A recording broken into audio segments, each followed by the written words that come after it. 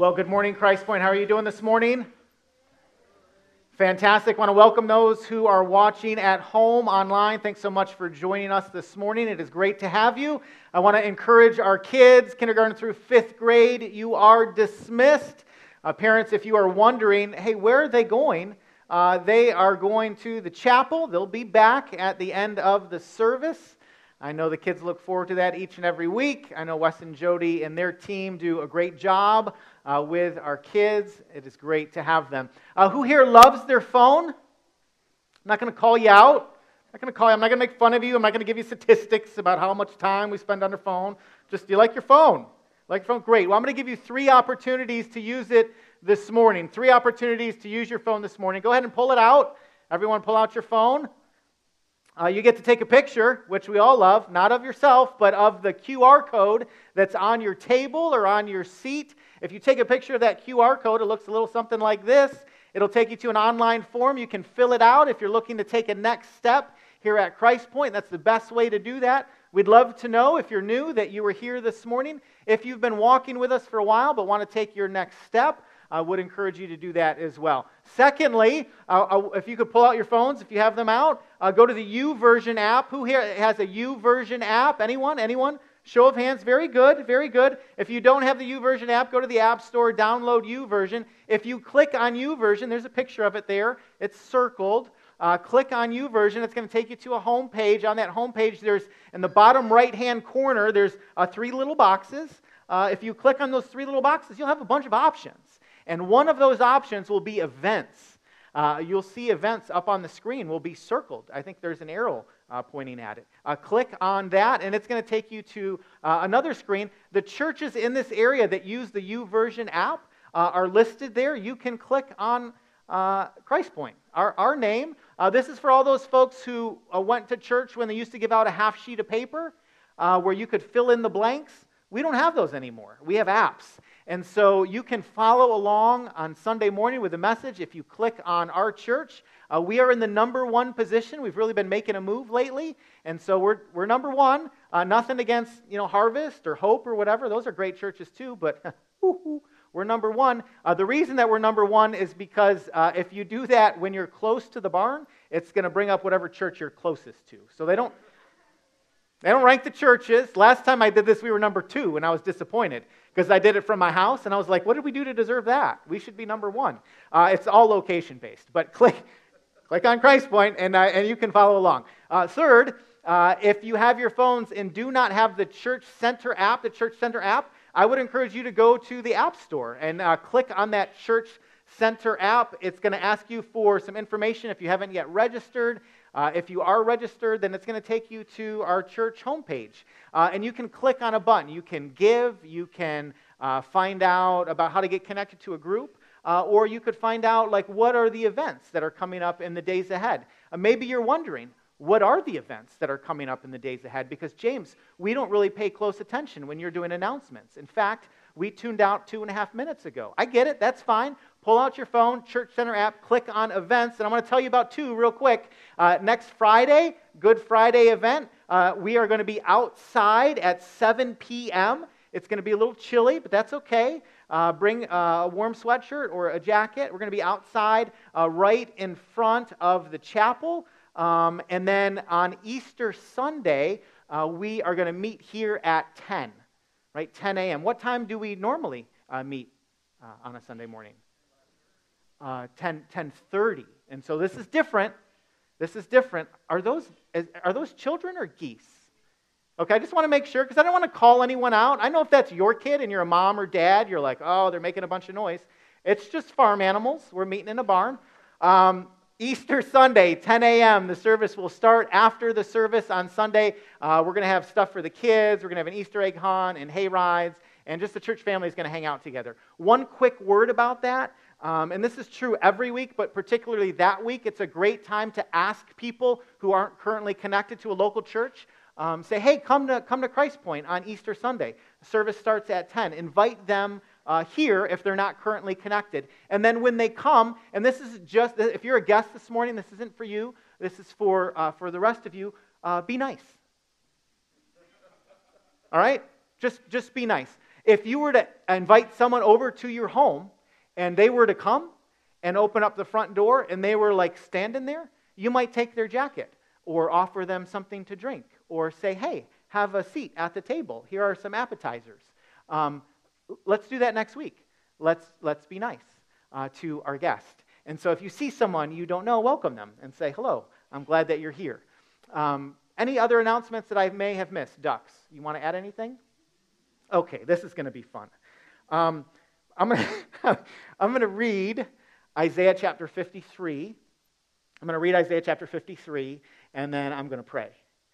And you can pray for you, and you can pray for me. But I want to read Isaiah chapter 53 first. Isaiah 53, we've been walking through on Sunday mornings. The first real half of Isaiah 53, chapters 1 through 39, warned God's people that they're going to be exiled. There's some folks that are going to come into town, namely the Assyrians and the Babylonians, and they're going to defeat them, and they're going to send them away from home. And so they're going to be in exile, and then they're going to come back. And when they come back, Isaiah really 40 through 66 is looking forward to the coming of what Isaiah says, the servant, or as we know him as Jesus, the Messiah. And so Isaiah 53, beginning in verse 1, reads, "Who has believed what he has heard from us? And to whom has the arm of the Lord been revealed? For he grew up before him like a young plant, and like a root out of dry ground. He had no form or majesty that we should look at him, and no beauty that we should desire him. He was despised and rejected by men, a man of sorrows and acquainted with grief. And as one from whom men hide their faces, he was despised, and we esteemed him not. Surely he has borne our griefs and carried our sorrows, yet we esteemed him stricken, smitten by God, and afflicted. But he was pierced for our transgressions, he was crushed for our iniquities. Upon him was the chastisement that brought us peace, and with his wounds we are healed. All we like sheep have gone astray. We have turned every one to his own way, and the Lord has laid on him the iniquity of us all.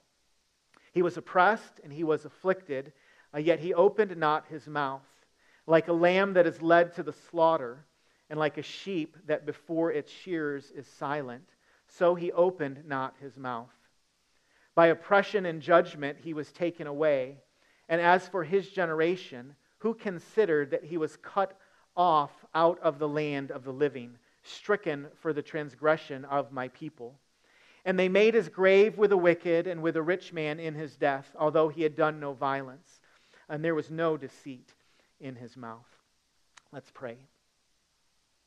Why don't you take a moment and pray for you? You pray for you. You pray that God would give you eyes to see and ears to hear and a heart to receive his word. Pray that God this morning might change you.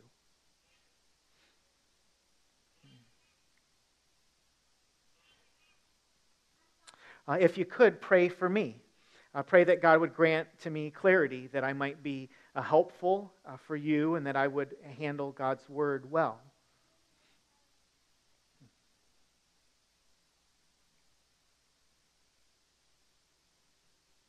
God, we thank you for the great joy and privilege that we have to gather together as your people.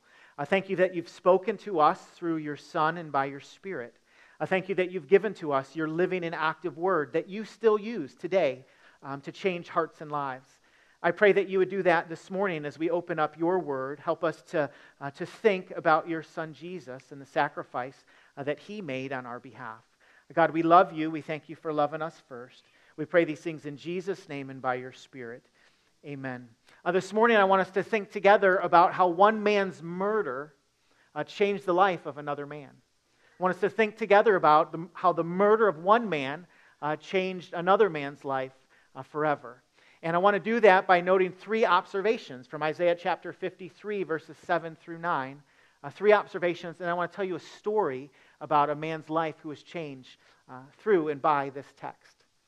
All right, so Isaiah chapter 59, the first thing that we notice together, and just three observations, you can see these just as well as I can, is that Jesus suffered in silence. It's the first observation, that Jesus suffered in silence. Verse 7 says, he was oppressed and he was afflicted, yet he opened not his mouth. Like a lamb that is led to the slaughter, and like a sheep that before its shears is silent, so he opened not his mouth. Jesus, Scripture tells us, was oppressed and afflicted. The word oppressed is used of a taskmaster. It is used of someone who would use and abuse slaves. The image, in many ways, refers back or looks back to the way the Egyptians treated God's people in the Old Testament when they were under slavery. Think back to the book of Exodus. It describes how the Egyptians treated God's people. In the book of Exodus, it says, so they put slave masters over them to oppress them with forced labor, and they built store cities for Pharaoh. But the more they were oppressed, it's talking about God's people, the more they multiplied and spread. So the Egyptians came to dread the Israelites and worked them ruthlessly. They made their lives bitter with harsh labor in brick and mortar, and with all kinds of work in the fields. In all their harsh labor, the Egyptians worked them ruthlessly. So this picture that's painted for us is the same way that Isaiah, the prophet, speaks of Jesus, or the servant, being oppressed. There were high demands on his life. There were burdens from brutal work. There was no relief for the Son of God. Oppression marked his life. Scripture says that Jesus was oppressed and he was afflicted. The word afflicted implies humiliation, or being brought low, or being treated with contempt, or shaming, belittling, scorn, jest, mockery, ridicule. You get the picture. Jesus came to this earth to suffer. In fact, when you look at the life of Christ, there really in many ways are two things that marked his life. On one hand, there was suffering, and on the other hand, there was glory. Right? Suffering and glory. We have a tendency to be a glory people. Like we like the glory part of the story. We do not like the suffering part of the story. And the same is true for our lives as well. Right? Oftentimes, life is marked by suffering with the hope of glory. But if you're anything like me, when the suffering comes, we say thanks, but no thanks. And yet, the life of Jesus, the one that we follow, the one that we trust, the one that we believe in, his life was marked by suffering, oppression, and affliction. The Scripture says he was oppressed and he was afflicted, yet he opened not his mouth. Like a lamb that is led to slaughter, and like a sheep that before its shears is silent, so he opened not his mouth. Right? So Jesus is essentially on his death march. He has not been killed or crucified yet, but the picture here is that Jesus is on his way. Right? He is a dead man walking. And you notice, as he neared the end of his life, how Jesus responded. I'm blown away every time I read this. I really am. It says that Jesus, when he was accused, when he was afflicted, did not open his mouth. It says it 2 times. Right? 2 times for emphasis. Have you ever been wronged before? Have you ever been wronged? Have you ever had someone say something about you that wasn't true? Anyone accuse you of doing something that you didn't do? Anyone ever point a finger in your direction and say, what do you have to say for yourself? Have you ever been there before? Have you ever been accused? How do you respond? Oftentimes we want to set the record straight, do we not?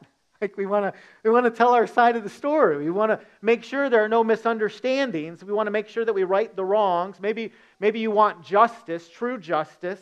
You want people to know the truth. Right? You want justice to prevail. You want your good name to be cleared. Right? You step up and you go, that's not how it went. I didn't do that. I didn't say that. You want to defend yourself. It's natural. But imagine for a moment that you are driving on the highway and you are driving 65 miles per hour because no one who attends Christ Point speeds. Nobody does that I know of. Some of those other churches that were on the YouVersion app, They've got speeders at their church, but not here. We all go the speed limit. So you're going the speed limit, 65 miles per hour, and not a mile too fast, not 1 mile per hour too fast. And you look in your rearview mirror, and behind you, you see a car who is speeding. Right? They likely do not know the Lord. And they are fast, it's a joke, they are fast approaching your car. Right? And you know this because they're closing the gap. And as they come alongside of your vehicle, you look up and off to the side of the road and you see him. There he is to save the day. It is a police officer. And you think to yourself, God, you are a God of justice.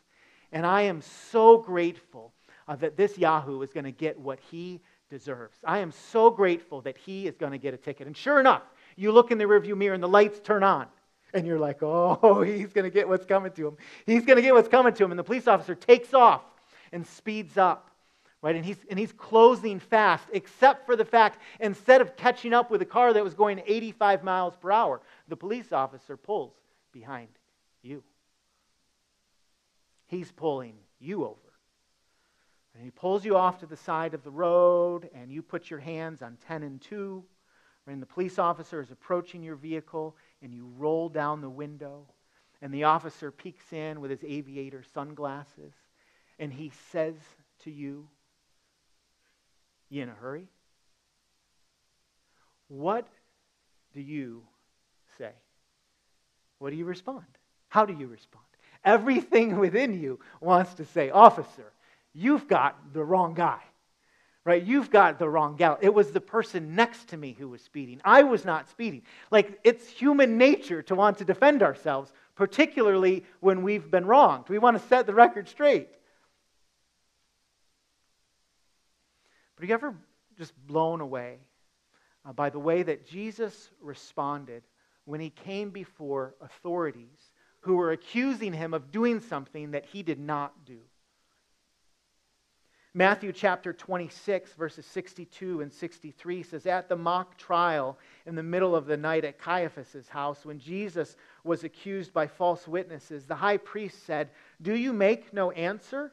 What is this that these men are testifying against you?' And Jesus was silent." Mark chapter 15, verses 4 and 5 say, "Then later, early in the morning, Pilate said to Jesus in the Roman headquarters, 'Do you make no answer? See how many charges they bring against you?' But Jesus made no further answer. So Pilate was amazed." Luke 23, verse 9, Pilate sent Jesus to Herod, and Luke tells us that Herod questioned him at some length, but he answered nothing.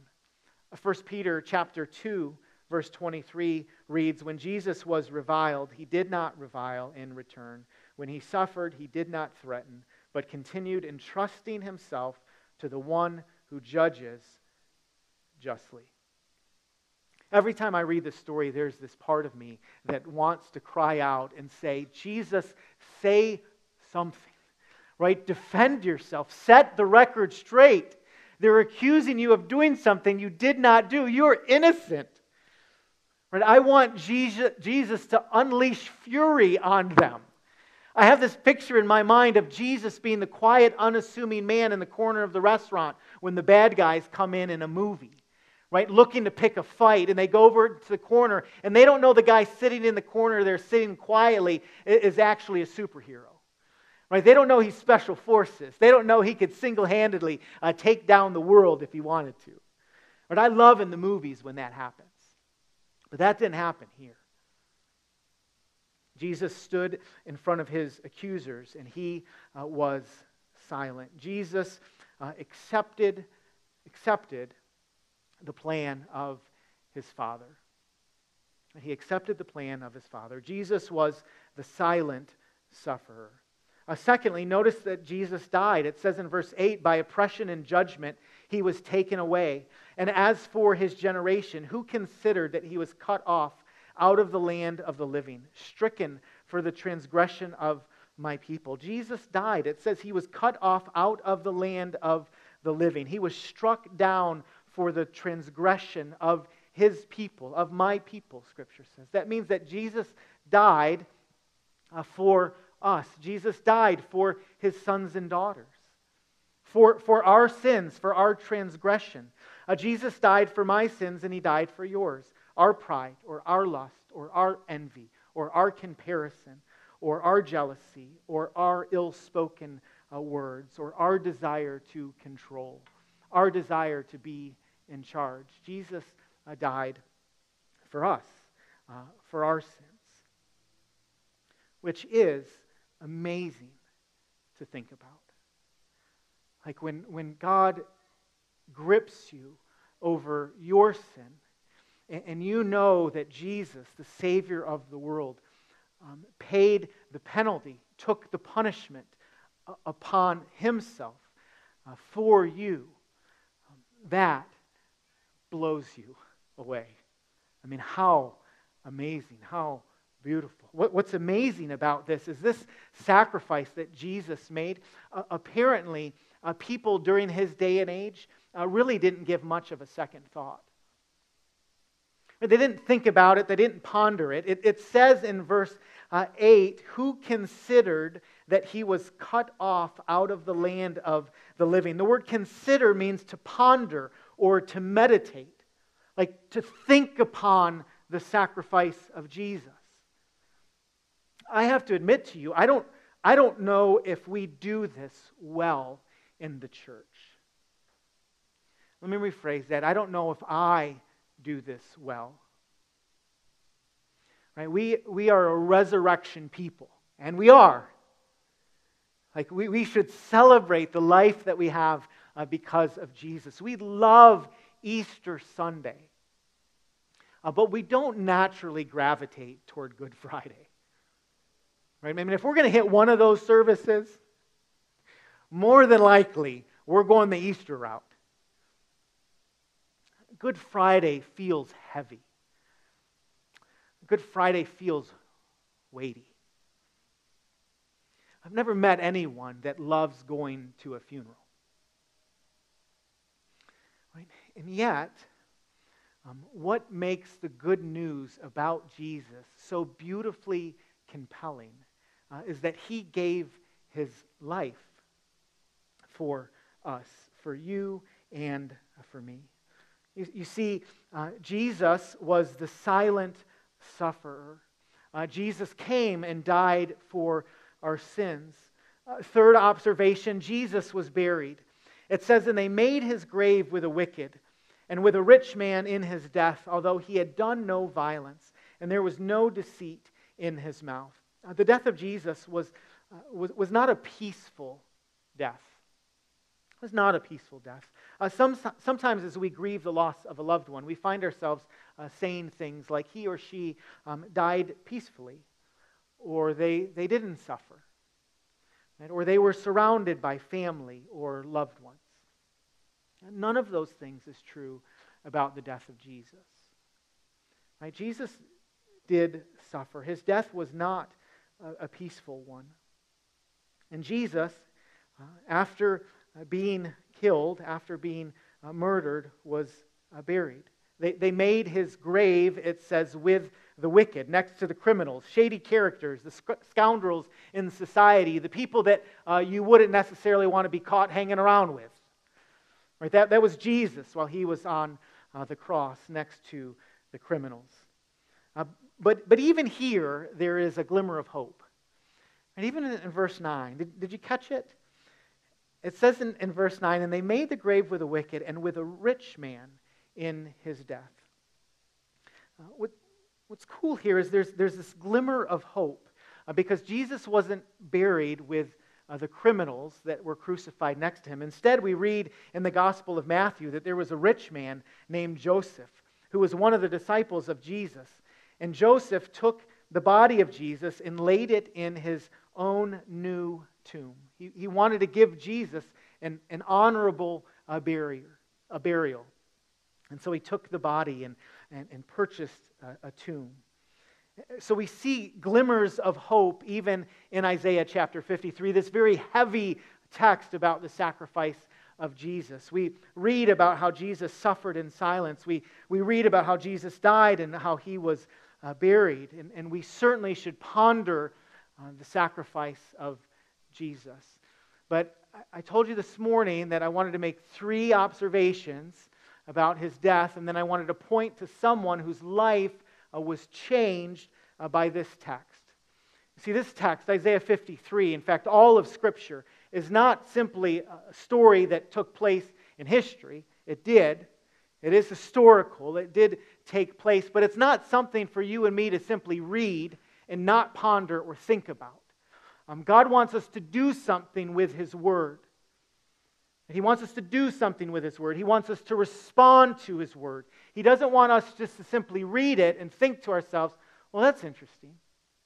He doesn't simply want us to read His Word and study it and hold it up to the light and go, I didn't know that before.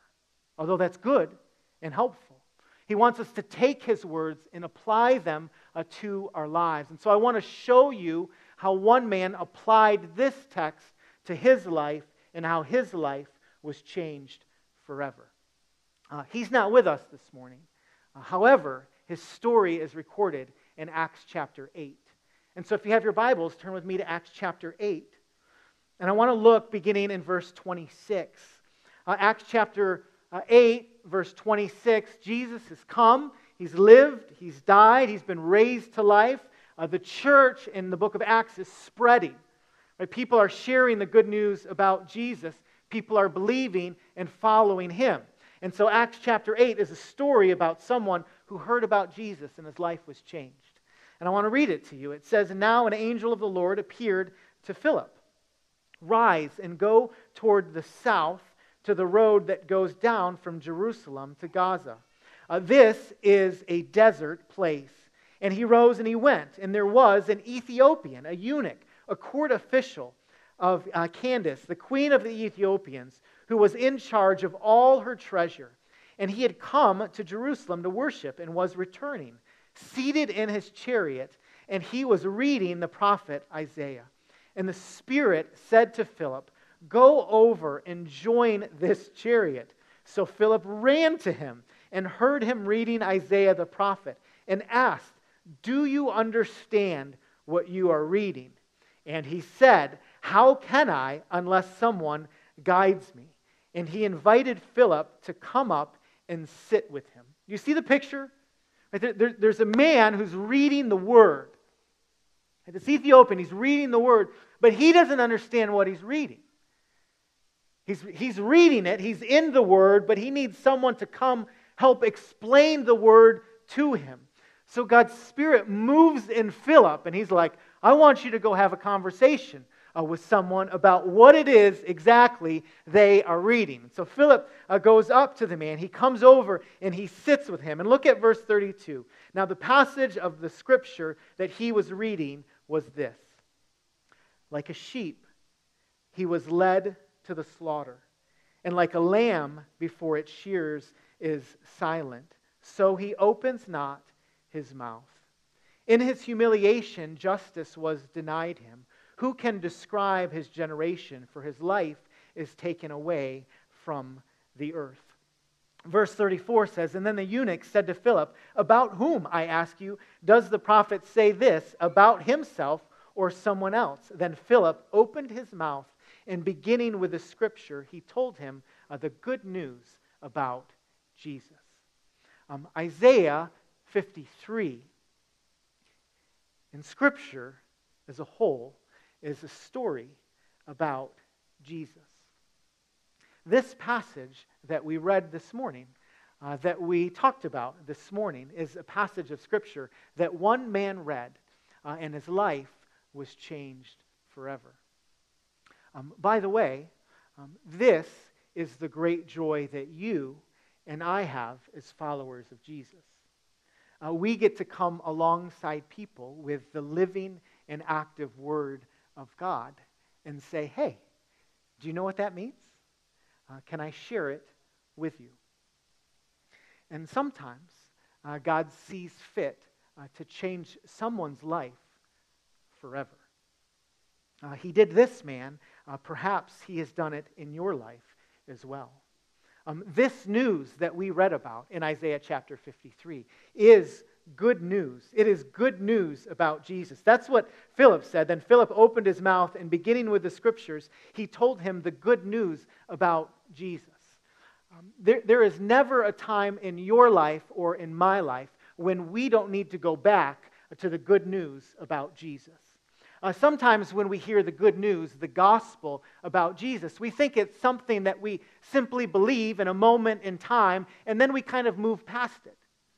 We say, oh yeah, I heard that when I was a kid, or I believed that when I was a kid, or I checked that box when I was a kid, but the gospel doesn't work that way. We, as the people of God, we continue to go back to the gospel, the good news about Jesus, because we need to hear it each and every day. We need to hear it when we fall short of our commitments and we struggle to make that good and lasting change.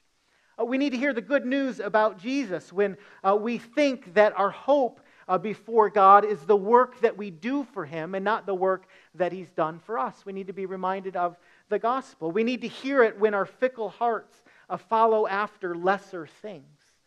We need to hear the good news when we move closer to the finish line in life and not the starting line. We need to hear it when the world around us is oftentimes inundated and filled with bad news. We're desperate for good news. And the good news is that good news has come. And the good news is that Christ died for our sins in accordance with the Scriptures, and that He was buried, and that He was raised on the third day in accordance with the Scriptures. Life is offered to you and to me through Jesus. And that is really good news. May you receive it and believe it this morning. Would you pray with me? Father God, thank you so much for the good news about Jesus. That Jesus came and lived a perfect life, and He died and was buried, and He rose again. Thank you for the life that we have because of Him. Thank you for your word. Thanks for Isaiah, written 700 years before Jesus showed up on the scene, and yet we read it, and it so clearly points us to our Savior. God, thanks so much that you're still given us good news today. We desperately need it, and so we thank you for it. God, we love you. We thank you so much for loving us first. We pray these things in Jesus' name and by your Spirit. Amen. Don't forget that next Friday, this coming up Friday, is our Good Friday service. It's going to be, again, over at the chapel, and then Easter Sunday is at what time? There's no hope. I just heard a 6 a.m. It's a sunrise service. Russ will be here, but no one else. God bless you. We'll see you next Friday or next Sunday at 10 a.m. God bless.